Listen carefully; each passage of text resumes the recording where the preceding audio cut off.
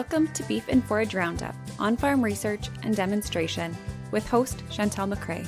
This podcast is a production of Manitoba Beef and Forage Initiatives, created to share information with farmers, producers, and agriculture enthusiasts to showcase the important work that is happening at MBFI. Our podcasts drop on the first and third Wednesdays of each month. We will be sharing information through interviews with General Manager Mary Jane Orr, project leads for various projects, MBFI's team members, speakers from our extension events, industry leaders, and industry suppliers.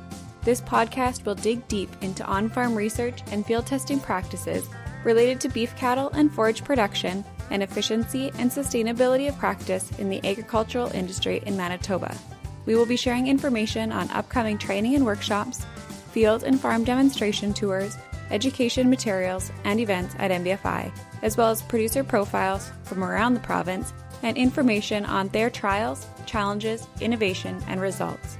We encourage you to browse our social media accounts and website for links to more information on projects, upcoming events, and important deadlines. Information on our social accounts and website can be found following the show and in the show notes. As always, we encourage you to email us if you have feedback, questions, or topic suggestions for the show at information@mbfi.ca. I'm excited to sit down with Leah Rodvang this morning to talk to her about grazing management and balancing cattle performance and range health. Leah is a full-time employee at MBFI whose work is critical to the care of the cattle herd, cropping systems, and the research project work. Leah spends countless hours collecting and organizing data and completing final project reports. These reports can be viewed on the MBFI website, where you can find out more about current and past projects, how projects are set up and implemented, as well as the results. Welcome to the podcast today, Leah. How are you? Hi, I'm good. It's nice to be here with you. Thank you so much for taking time to join me and to share your knowledge on grazing management. Before we jump into grazing, can you share a little bit about your history and background, especially in regards to your background in science and your interest in agriculture? Sure. I grew up on a cow-calf operation in East Central Alberta. It's very dry where I grew up, so moving to Manitoba was a bit of a change. My family has always really loved cattle and native prairie, so that kind of fueled me. I went on to study range management in my undergrad at the University of Alberta. I really enjoy the whole system part of range management, so thinking about the cows and the grass and the soil, all as one big system.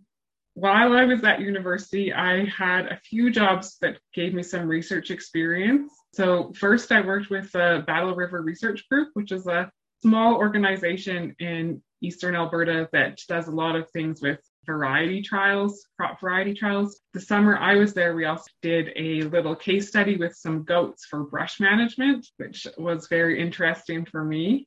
That experience sounds like it would be so much fun. Oh, it was so much fun. It was so different. Like I'd never really worked with goats before. Yeah, and then after that, I spent one summer working at the university with a bunch of different grad students. So I was learning a lot of things about not only collecting research data, but also how to put it in a record-keeping system, mostly spreadsheets. And most of my career has been working with cattle, but I've done like that one tiny little bit with goats, and I've done a few months on a sheep farm in New Zealand. So got a little bit of experience with other grazing animals. So you've got a really good background then, it sounds like, in everything range management. And then it's really neat that you've had the opportunity to work with the goats and sheep as well. Tell us about your work history at MBFI. When did you start and what does your position entail? I started with MBFI in 2016. My position title is research technician, but I do a little bit of everything. I'm primarily responsible for the data collection and record keeping.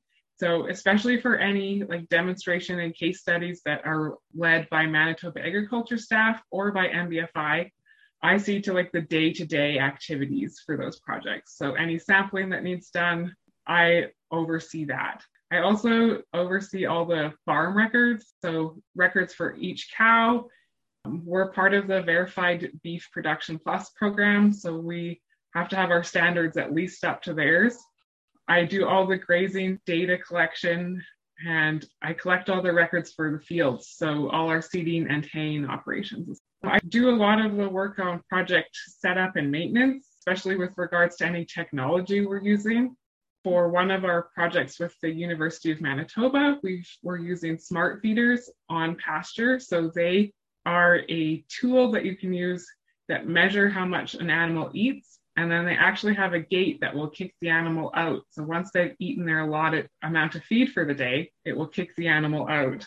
And as you can imagine, those require a fair amount of maintenance. The gates get worn out or the technology goes down. So I oversee things like that.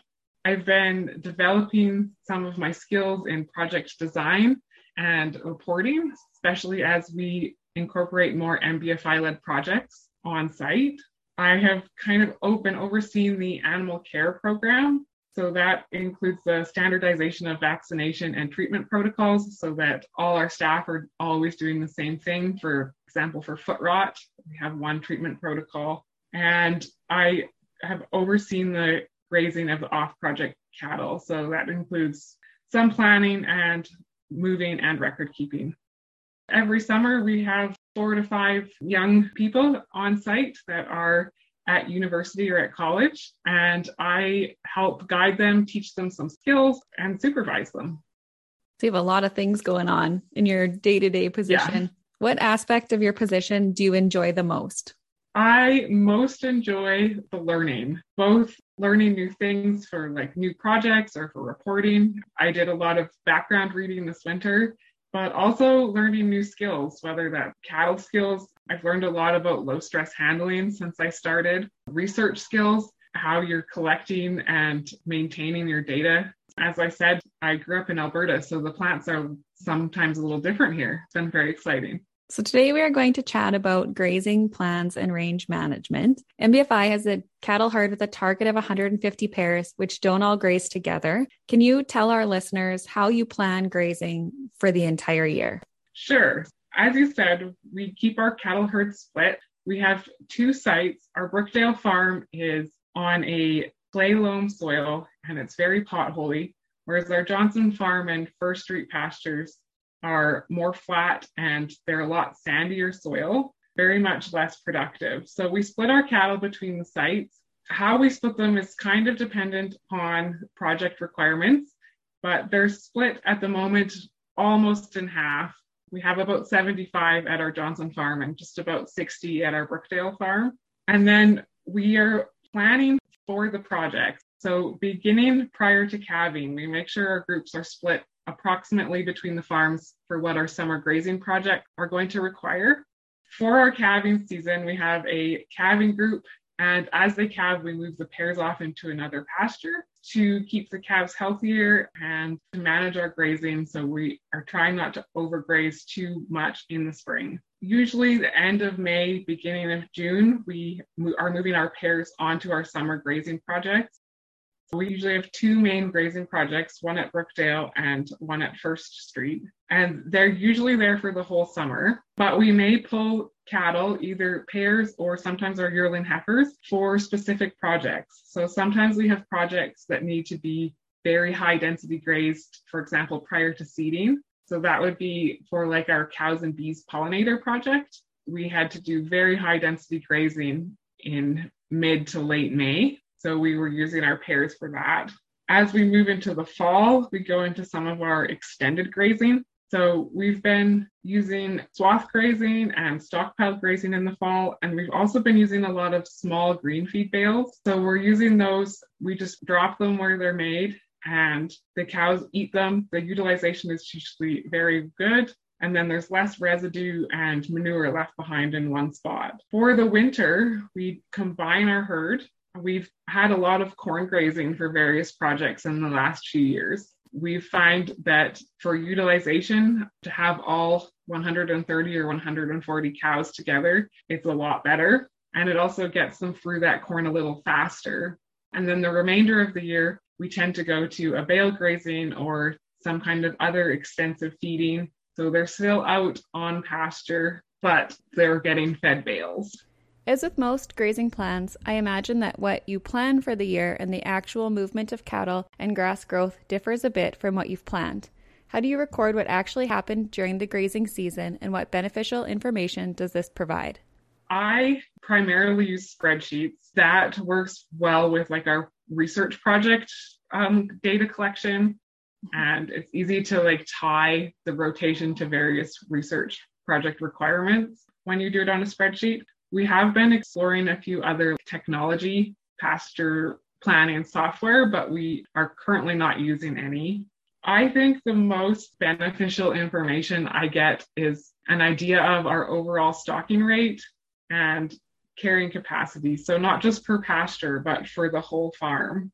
I use our actual cattle weights and calculate the animal units. So that's just a way to standardize what each animal is going to be eating. So then I can use that to determine like how many pairs or how many yearlings might go on a certain pasture at a certain time of year. And having records from several years now is quite interesting because you can look and you can see the difference between a wet year or a dry year or a more normal year. And you can kind of track that. And that I think is really helpful in planning. Do you always start in the same paddocks and use the same rotation annually? I want to say no, but with a caveat. For our main big summer projects or for our off-project cattle grazing, we tend to try and change paddocks that we start in so that each paddock is getting a rest. And the grasses are a lot more easy to harm and overgraze early in the year because they're just getting their initial growth. So we try to switch that between paddocks. However, our calving groups tend to calve on the same paddock just for logistical reasons, right? Like you need to have winter water still. They start calving in April. They need to be close enough to bring them into the shed if there's a calving problem. So that is our one exception, but we try to make up for that by having a long rest period. So especially if it's a dry year, they don't get grazed again until the next calving season.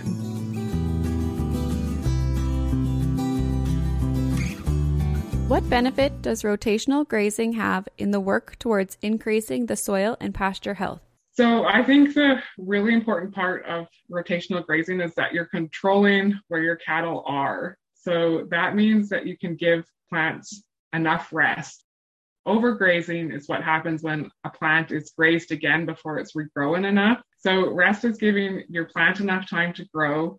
You want to have enough plant material above ground already so that the plants are able to regrow. So if the cows are only taking half of the plant, there's still leaf material that can photosynthesize and help the new plant grow. And they're not just using their root reserves. And we also want to make sure that our plants are growing enough and are able to put some reserves into their roots for winter so that they survive the winter and that they're able to regrow in the spring. Another benefit of rotational grazing that I think is really important, especially on our sites that get very dry, the litter is providing some ground protection. We're getting better water infiltration, hopefully, and also less water loss through the soil. Can you explain a bit about how you manage grazing in order to balance the cattle performance and range health? Sure. So some of this is affected by our various projects, but in general, we like to try to control the graze a bit. As I said, that's one of the main benefits of a rotational grazing because we want to ensure the adequate rest. We try not to have more than 1 week in a paddock. We have a few really big paddocks and we will split them with temporary fences for more cell grazing to ensure that the cows aren't going back and eating the same plants. If we're trying to move more frequently, I would prefer to move every 2 days over every day. It seems to me the cattle are a little calmer and they don't get used to getting moved every time they see a person, which seems to help their overall levels of calmness. I've found personally that you get a better check when they aren't always so anxious every time they see a person. You get a bit of a check as they walk by you into the next grazing cell, but it just doesn't seem quite the same. I've also noticed that if we're on really, really short moves, like 2 to 4 hours, they tend to do a lot of laying around and they kind of seem to figure out that they're just going to get moved soon anyway. So they go eat like 3 plants and then they lay around. Not nearly as efficient in their grazing. Yeah, so it's kind of not always taking what we need them to do, which is the impact of the cattle in that area. In your experience, what would you say is the most challenging part of changing to a rotational grazing system from a more conventional grazing management style? All my experience so far has been like with rotational grazing. So I'm always moving from, like a quarter section to smaller grazing cells type of an idea. And I think the most challenging is to get the infrastructure ready. Mm-hmm. And then just to allocate the labor time is also a big challenge. What do you use for mobile water in your rotational grazing paddock? Well, we are lucky enough to have a very extensive water system. So Our Johnson and First Street waters are run off of a well. For summer water, it's just like shallow buried, and it will pump to all our paddock. We're not working on huge acreages. We're talking like 400 to 400-ish acres, so that's okay. And then at our Brookdale site, it's not buried, it's just on top of the ground, and it's being pumped out of a slough. But we have like miles of water hose. So you're not trying to move hoses and bowls every move? No, we will be moving more frequently this year, and we're currently working on building some skids. One of our challenges, especially with the summer water system, is if it goes out, the cows will drink it down and then tip it over. If it starts again, it's just like trickling and running. So we're building these skids that will hopefully hold a 300-gallon water trough. And so the cows won't be able to tip it over because it will be heavy, but we'll still be able to pull it with the quad. That is a really innovative way to deal with the challenge that has come up in your watering system development. And I'm excited to take a look at those and see how they're working at MBFI. There's also rewarding parts to using grazing practices when you can see them making changes on the landscape. What is the most rewarding part of using grazing practices that you can see are improving the land and improving the soil health? I feel really good knowing that I'll have grass next year. I grew up during a drought. It started about 2001 and it didn't end till the spring of 2010. So I just always feel really good knowing I've got some stockpile and I've got some litter that's going to help with water retention and things like that. I get really excited seeing other creatures. So birds' nests, we see quite a few birds' nests if you're watching. And I just think that's really exciting knowing that you're sharing the land with other animals. And we have a few places at both sites that have some native plants. And just from my education and from how I grew up, that always makes me really excited to see native plants thriving in the grazing systems. Thank you so much, Leah, for being on the podcast with me today. You have so much knowledge and experience that is valuable to share with our listeners. We do have some future episodes planned that you'll hopefully be joining me for. And I'm really looking forward to those conversations as well as we kind of touch more into some of that technology that's being used on the farm and some of the other aspects of the projects. Thank you for having me. For all of our listeners, here's a quick reminder for deadlines and extension event information. Don't forget to register for the upcoming workshops, July 6th, Health Check Your Pastures and Soils, and August 3rd, Diversify Your Grazing. For both of these workshops, you can register at www.mbfi.ca/registration. Thank you for joining us for another episode of Beef and Forage Roundup. For more information on the on-farm projects or upcoming extension events, please visit us on Facebook, Instagram, or Twitter at MB Beef and Forage. For full project reports and more information about MBFI, please visit our website, mbfi.ca. If you have feedback on the show, questions about content, are interested in becoming a project supporter, or want to submit a proposal for a research project topic, please email information@mbfi.ca. If you enjoyed this episode, please rate, review, and subscribe to ensure you don't miss an upcoming episode. We've got lots to share.